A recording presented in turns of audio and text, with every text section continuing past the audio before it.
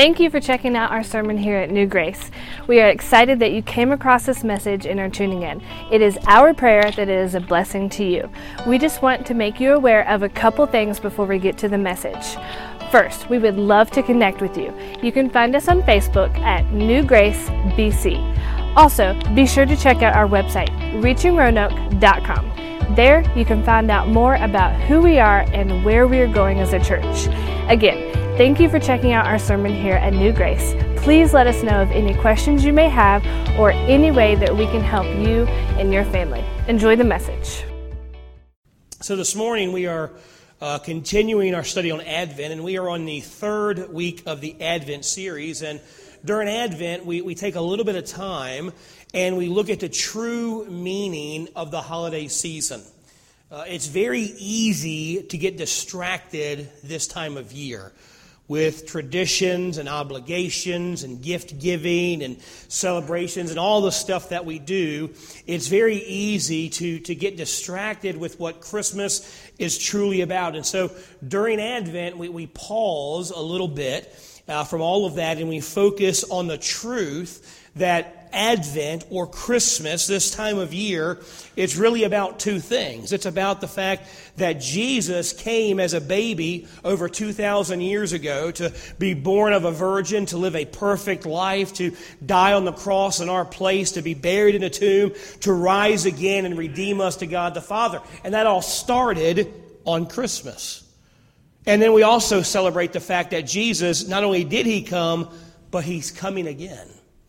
That one day Jesus said as he ascended to God the Father, said he would come again and receive us unto himself. And so we, in this time of year, this time, we kind of stand between two truths. We celebrate the fact that Jesus did come, and we look forward to the time that he's coming back again. So Advent, it literally means arrival. And we thank God for his first arrival, and we thank God and look for his second coming. And this year, as we celebrate Advent, we're looking at the cast of Christmas. We're looking at those biblical characters that make up the Christmas story that we know and love so well. And so the first week we looked at the hope of the prophets, the Old Testament prophets, who oftentimes when you're talking about Christmas and you start going to the Old Testament, people don't understand that. But the Christmas story began way back in Genesis when God, after he had cast out Adam and Eve from the garden and cast judgment on them, he told them a promise that he would send a Redeemer, that the Son of Woman would come and crush the heel of the serpent. And so that promise started in Genesis chapter 3, and it continued all through the Old Testament, through the signs of the temple and the tabernacle and everything that was done in the sacrifices and the law and all these things that were done were a symbol of the coming Messiah, the coming promise of God. And so we look to the hope that the prophets had as they longed for and looked for the coming Messiah, and that hope that we have that Jesus is coming again. And last week we looked at the peace that the angels proclaimed when Jesus was born. Remember, when they came to the shepherds, they said, "Peace on earth and goodwill to men." They weren't declaiming that there was going to be no more war, that there would be no more strife, no more fighting. They were saying that because Jesus came, peace between God and man was available. And this morning we're going to look at the shepherds, and we're going to see the joy that they experienced and that is available to us through the coming Christ. You know, every year during Christmas time, parents, they go to sometimes extreme lengths to get their kids the special present that they want. The most popular thing each year. If you grew up in the 90s, you may remember the Tickle Me Elmo dolls. How many of y'all remember the Tickle Me Elmo dolls? How many of y'all had a Tickle Me Elmo doll?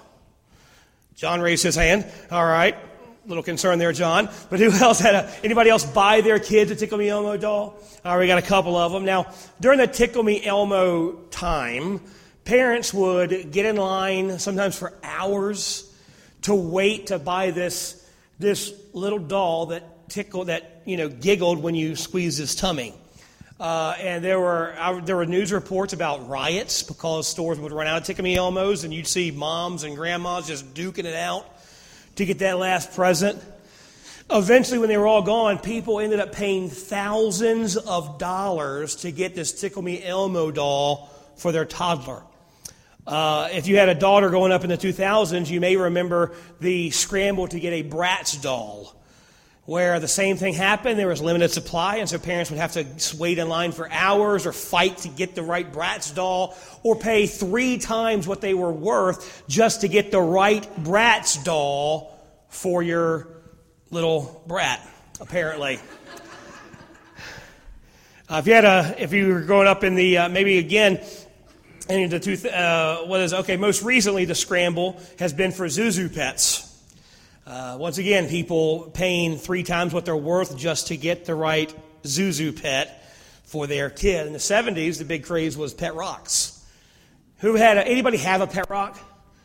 Got a couple pet rock fanatics. Now, the guy who invented the pet rock is a genius, because he convinced kids to get their parents to buy them a rock that would come in a box with holes poked in it so the rock could breathe, and instructions on how to take care of your rock.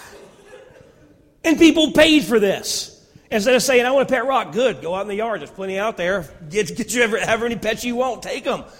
But they would pay to have a rock shipped to their house to be their pet. So what's it going to be this year? What's the big thing people are going to fight over this year, desperately hoping to get for their kids? And just millions of parents are just trying to get their kid that perfect toy. The toy that will light up their face on Christmas morning and hopefully not be forgotten by New Year's. Because that's usually what happens. You spend time, you spend money, you go to the mall and you duke it out with some other woman just to get your kid that perfect present. And they open it up and they're so excited. Oh, this is so great and this is so awesome. And then 2 days later, they forgot about it. They broke it. They lost it, or they're playing with a box instead of the toy. And so you know your kids are going to love it. And so you think if they love it, then in turn they're going to love you. And you know it's going to be the best thing it's going to receive. But eventually they stop caring about it and they move on to the next toy that they want. And the gifts that we spend time, the gifts that we spend money on for Christmas to give to our loved ones, they don't bring the lasting joy that we hope they would. Now, the first Christmas was a lot different than that. So look in your Bibles in Luke chapter 2. We're going to start reading in verse number 8. Luke 2, starting in verse number 8. The Bible says, and there were in the same country shepherds abiding in the field, keeping watch over their flock by night. And lo, the angel of the Lord came upon them, and the glory of the Lord shone round about them, and they were sore afraid. And the angel said unto them, fear not, for behold, I will bring you good tidings of great joy that shall be to all people. For unto you is born this day in the city of David a Savior, which is Christ the Lord. And this shall be a sign unto you. Ye shall find the babe wrapped in swaddling clothes and lying in a manger. And suddenly there were with the angel a multitude of the heavenly host, praising God and saying, glory to God in the highest, and on earth peace, goodwill toward men. And it came to pass, as the angels were gone away from them into heaven, the shepherds said one to another, let us now go even unto Bethlehem, and see this thing which has come to pass, which the Lord hath made known unto us. And they came with haste, and found Mary and Joseph, and the babe lying in the manger. And when they had seen it, they made known abroad the saying which was told them concerning this child. And all they that heard it wondered at those things which were told them by the shepherds. So, as we enter the third week of Advent, we're going to look at the joy that the coming Savior brought to the angels, and also the joy that the coming Savior brings for us. Number one, let's look at the foundation of our joy. The foundation of our joy. Now, the problem with toys and most things that we look for joy in is that they offer diminishing returns. Now, in economics, the law of diminishing returns says that as an investment increases, at a certain point, the rate of profit stops and it begins to not be as valuable as it once was. And so with toys and electronics and stuff that we look to for joy, we find that the more we go back to that thing and the more that we think on that thing, the less joy that it brings. And this isn't just true for stuff. This is true for experiences. Even once-in-a-lifetime experiences don't bring the lasting joy we hope they would. You know, the day after Thanksgiving, I had the privilege to be in Charlottesville and watch UVA beat Virginia Tech and win the Commonwealth Cup. It was a wonderful, glorious day. It was incredible to be there with all those UVA fans and celebrating and screaming and just loving what was going on. To go down on the field and to celebrate. I got to hug a couple players, say which ones, I don't know, and I don't care. They were there. I got to see Bryce Perkins. I got to see Coach Mendenhall, and it was just a wonderful experience. I got to be there with Parker, and man, it was just so much fun. And I came home on cloud 9. I was ecstatic. The next day, I was just jumping for joy, and I felt so great. But every day, that joy has gone down a little bit. It's not as exciting as it once was. Now, it's still exciting. Just like winning the national championship last year is still exciting. Just like next week when UVA is going to win the national championship in soccer. Amen. Go Hoos. That's like 29 national championships for us. Anyway, that's another tangent. Those are exciting. But after a while, it kind of fades. You know, several years ago, I got to go to the UVA game and be on the sideline when they played Miami. And there's you can see on ESPN, there's a diving one-handed catch that one of the UVA receivers makes in the end zone. And I'm on ESPN right there jumping for joy. That was a great time, but it fades after a while. Sure, it's great at first, and I'll always remember those experiences and think, man, that was fun. That was great to be there. But eventually the joy fades. When we're given an amazing gift, it only brings joy for so long. Eventually, it just becomes part of the stuff that we have. But that first Christmas gift was completely different. The shepherds show us that encountering Jesus brings lasting joy. This encounter, this experience had such an impact on the shepherds that they had to spread the word to everyone they met and everyone they knew that they had met the Messiah. This was a lasting joy that they could not contain. You know, 3 decades later, Jesus gave insight on this joy in our lives. He said in John 15:11, He says, "These things have I spoken unto you, that my joy might remain in you, and that your joy might be full." How many of us, honestly today, can look at our life and say, my joy is full. My joy is full up. I've got all the joy I could possibly want. You know, there are over 155 verses in the Bible that deal with joy. And if you studied them, if you read them, you're going to find out a powerful truth. God, in every one of those 155 verses, He does not encourage us to have joy. He does not offer us joy. He commands us to have joy. In fact, the Bible commands us to have joy twice as much as it commands us to repent. God expects His children to have joy. God wants our lives filled with joy, marked with joy, and overflowing with joy. Does that honestly describe our life? Does it honestly describe how we feel? The shepherd's joy, we've got to understand, the shepherd's joy wasn't from anything they had done or anything they possessed. Their joy came from meeting Jesus. Their joy wasn't because they had a great holiday. Their joy wasn't because they got the greatest present. Their joy was because of they had met God. They were just watching sheep, doing their job and living their life. And look, I'm sure the shepherds had some happiness in their lives. You know, being a shepherd was a hard job to have. You were considered unclean by the Jewish community, so most of the religious leaders wouldn't have anything to do with you. You had to sleep in the field at night with sheep. You had to work hard days. It was a hard job, but I'm sure they had some happiness. I'm sure some of them were married, had some kids. They had some happiness in their lives, but that all changed when they first heard of Jesus. When they heard about Jesus, they received life-changing joy. And their joy grew as they met Jesus. Joy begins in our lives the same way as it did the shepherds. It begins when we meet Jesus at salvation. And it grows as we get to know Him and spend time with Him and fellowship with Him. Without that foundation, without the foundation of salvation and meeting Jesus Christ, we will never have true joy. Nothing lasts forever except an encounter with Christ. That encounter lasts and grows through all eternity. Meeting Jesus never stops impacting, shaping, and transforming our lives. It never stops giving us joy. That is the only foundation that will last. That is the only foundation that brings true, lasting joy. So you see the foundation of our joy. Secondly, let's see how we are supposed to embrace the joy. Embracing the joy. The joy that only comes through a relationship with Jesus. It has to be embraced on a daily basis. Why? Because life tries to steal our joy.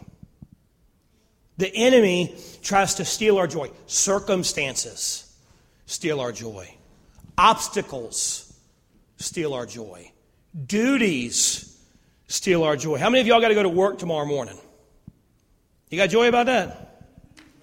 It's a duty. Got to do it. But it steals your joy. And especially this time of year can steal our joy. Paul tells us in Philippians chapter 4, he says, rejoice in the Lord always. And again, I say rejoice. Now, did he say rejoice in the Lord when you feel like it? Rejoice in the Lord when you got the day off? Rejoice in the Lord when everybody's happy? Rejoice in the Lord when everything's going your way? No, he says rejoice in the Lord always. And then he continues, and again I say rejoice. And he says, let your moderation or your gentleness be known unto all men. The Lord is at hand. See, one part of embracing joy is choosing to rejoice in everything. And that's where most of us get tripped up. We rejoice in the good things. We rejoice in the blessings. We rejoice in the things that happen to us that we enjoy. But the sicknesses, the layoffs, the heartaches, we don't rejoice in those. But we have to choose to rejoice in everything. See, when you study the joy in the Bible, you'll notice that every time God talks about having joy, or every time someone expresses having joy, it is never connected to circumstances. It is always connected to a decision. Someone who is going through a hard time chooses to rejoice even though they're having a hard time. The key to choosing joy is to rejoice even when the circumstances are disappointing and painful. One example is Habakkuk. The prophet Habakkuk, in his time, Israel was in a very dark time. The land was in disarray. Wickedness and idolatry were common during that time. The Assyrians were threatening to invade. There's famine in the land. There's pestilence in the land. The circumstances that Israel was facing, the circumstances that Habakkuk were facing are bad. Very bad. But look at his prayer in Habakkuk chapter 3. He says, although the fig tree shall not blossom. Now look, if the fig tree doesn't blossom, what do you not have come summertime? Figs. So if the spring tree don't blossom, we ain't got no figs. If the fig tree shall not blossom, neither fruit be in the vines. Again, no food. The labor of the olive tree shall fail. The fields shall yield no meat. The flock shall be cut off from the fold. There shall be no herd in the stalls. So Habakkuk's saying, look, God, if everything fails, if we ain't got no figs, we ain't got no fruit, we ain't got no olives, we ain't got no olive oil, we ain't got no meat to eat, we ain't got no food to eat. Lord, if there's not even babies being born to the cattle, if this is as bad as it can get, he says, yet I will rejoice in the Lord. I will joy in the God of my salvation. The situation in Israel could not have been worse And Habakkuk's response was to rejoice, was to be joyful. Wasn't his circumstances that made him happy. He made a conscious decision. God, it is terrible, and if it gets worse, I'm still going to rejoice in you. See, what happens to most of us is good things happen. We get happy, we feel joy, and then we rejoice. Our joy is determined on our circumstances. The Bible tells us it's supposed to be different. We are to rejoice no matter the circumstances we're facing, and because we choose to rejoice no matter what we're going through, then we feel joy. And like the shepherds, no matter how bad your life may seem to be, how dark your circumstances may be, we have a reason to rejoice. Christ has come, and He said He's coming again. That's our reason to rejoice. So what does choosing to rejoice, choosing to joy look like lived out in our everyday lives? Well, here's one example. How many of you like feeling embarrassed?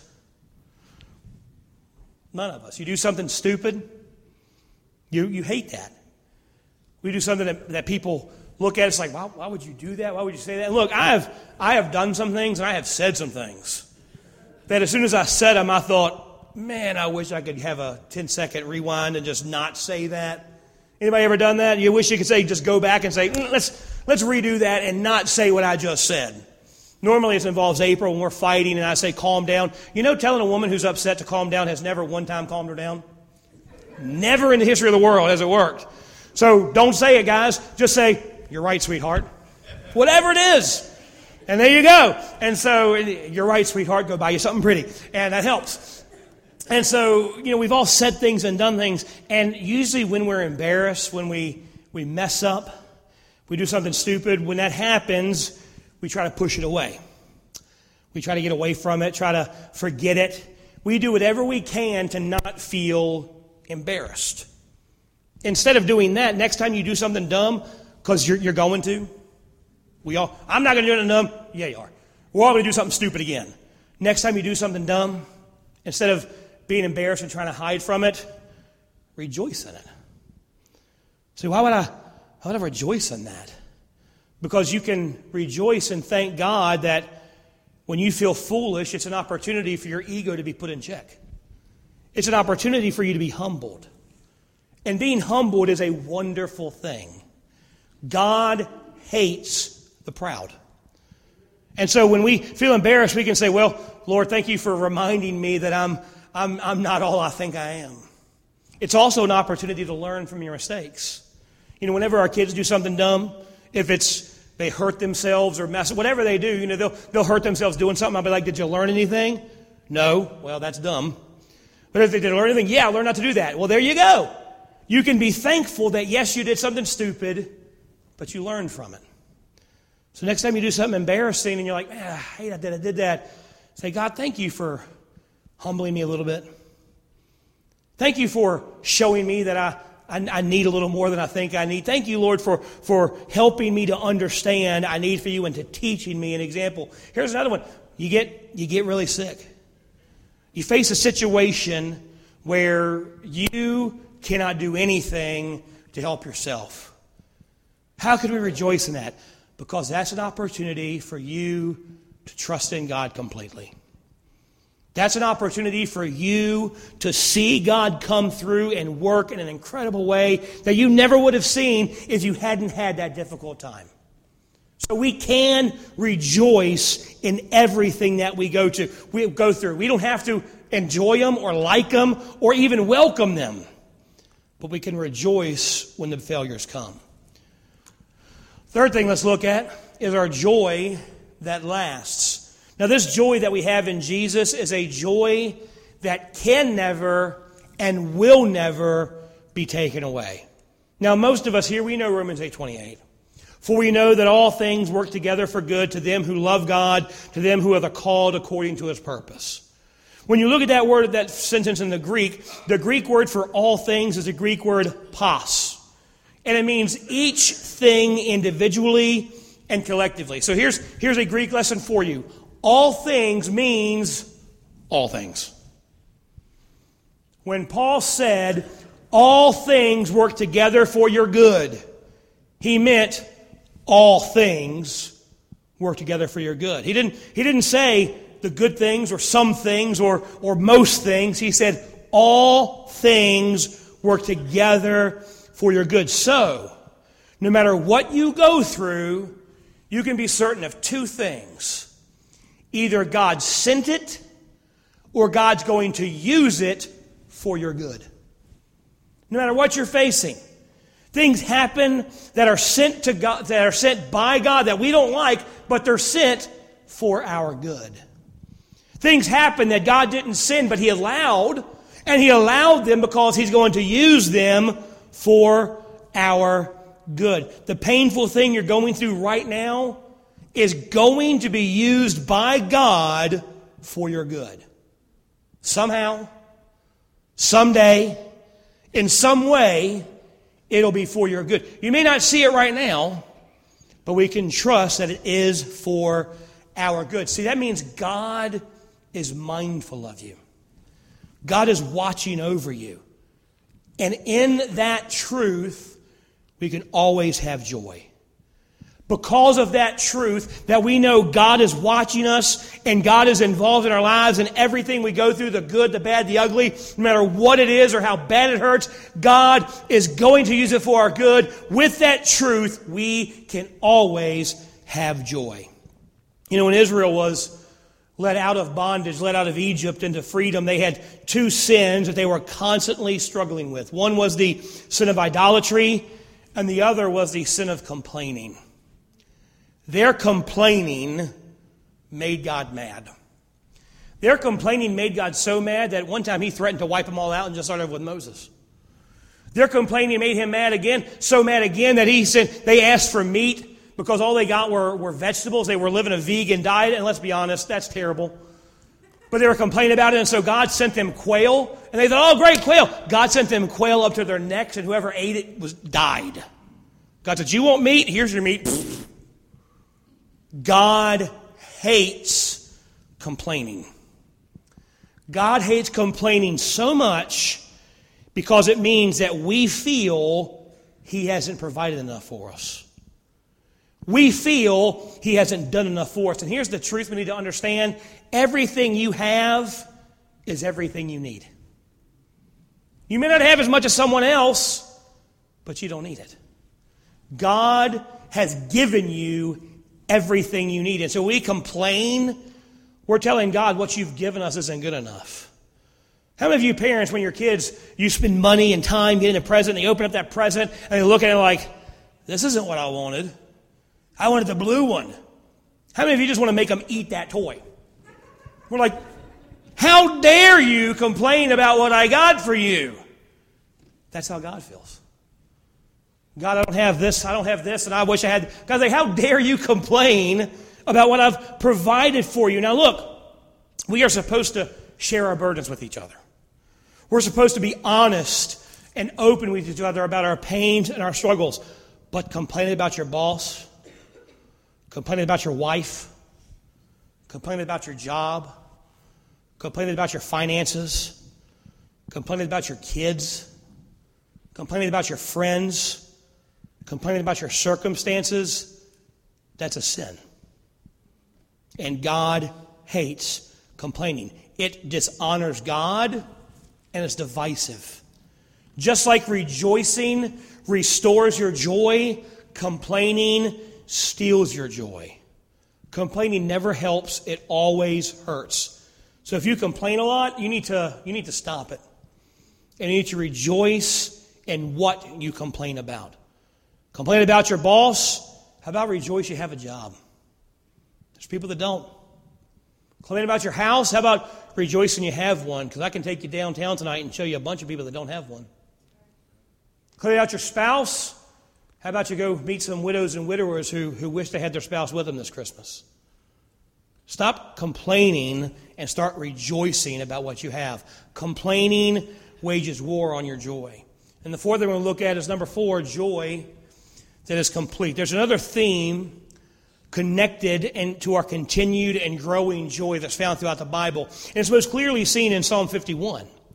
Psalm 51 is a beautiful psalm of David written after his sin with Bathsheba. Now, we know the story. David had committed adultery with Bathsheba, and he'd gotten her pregnant, and he tried to cover it up by having her husband Uriah come and come back from battle and stay with his wife. And he figured, well, if Uriah comes home, he's been at battlefield, he's going to come home, he's obviously going to spend the night with his wife. And so when the kid's born, he thinks it's his kid, so it all's covered, all's good. But Uriah's an honorable man and won't do that. And so David, to cover up his sin, he has Uriah killed in battle.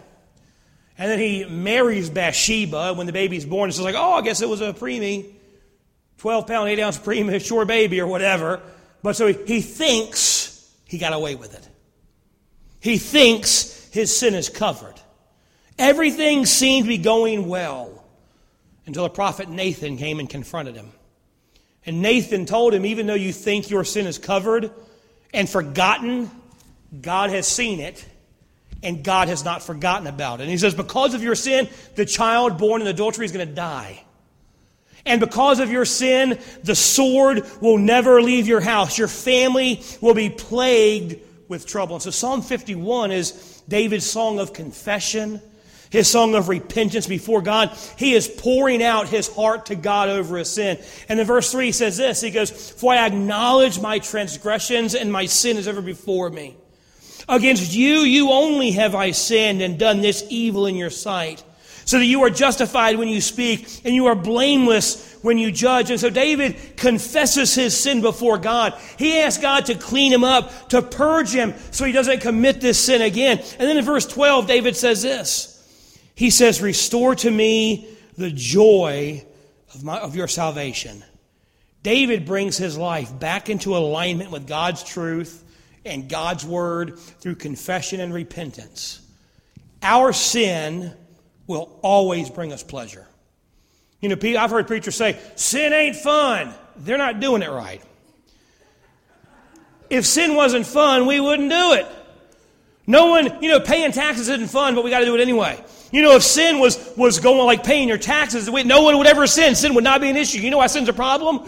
Because it's fun for a while. For time.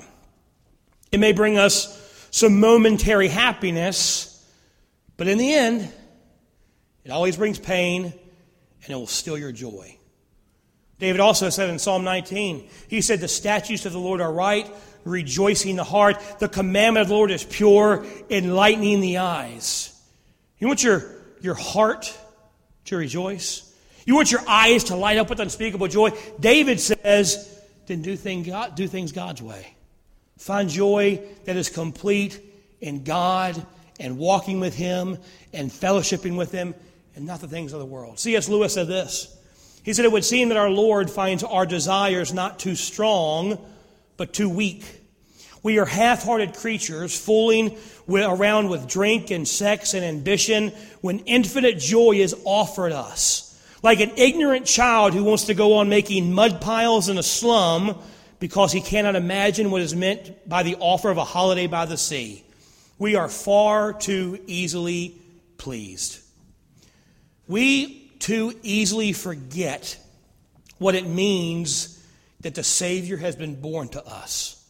We easily forget what salvation actually means for us. If eternal life was merely spending eternity in heaven with Jesus, that would be enough to rejoice in any situation.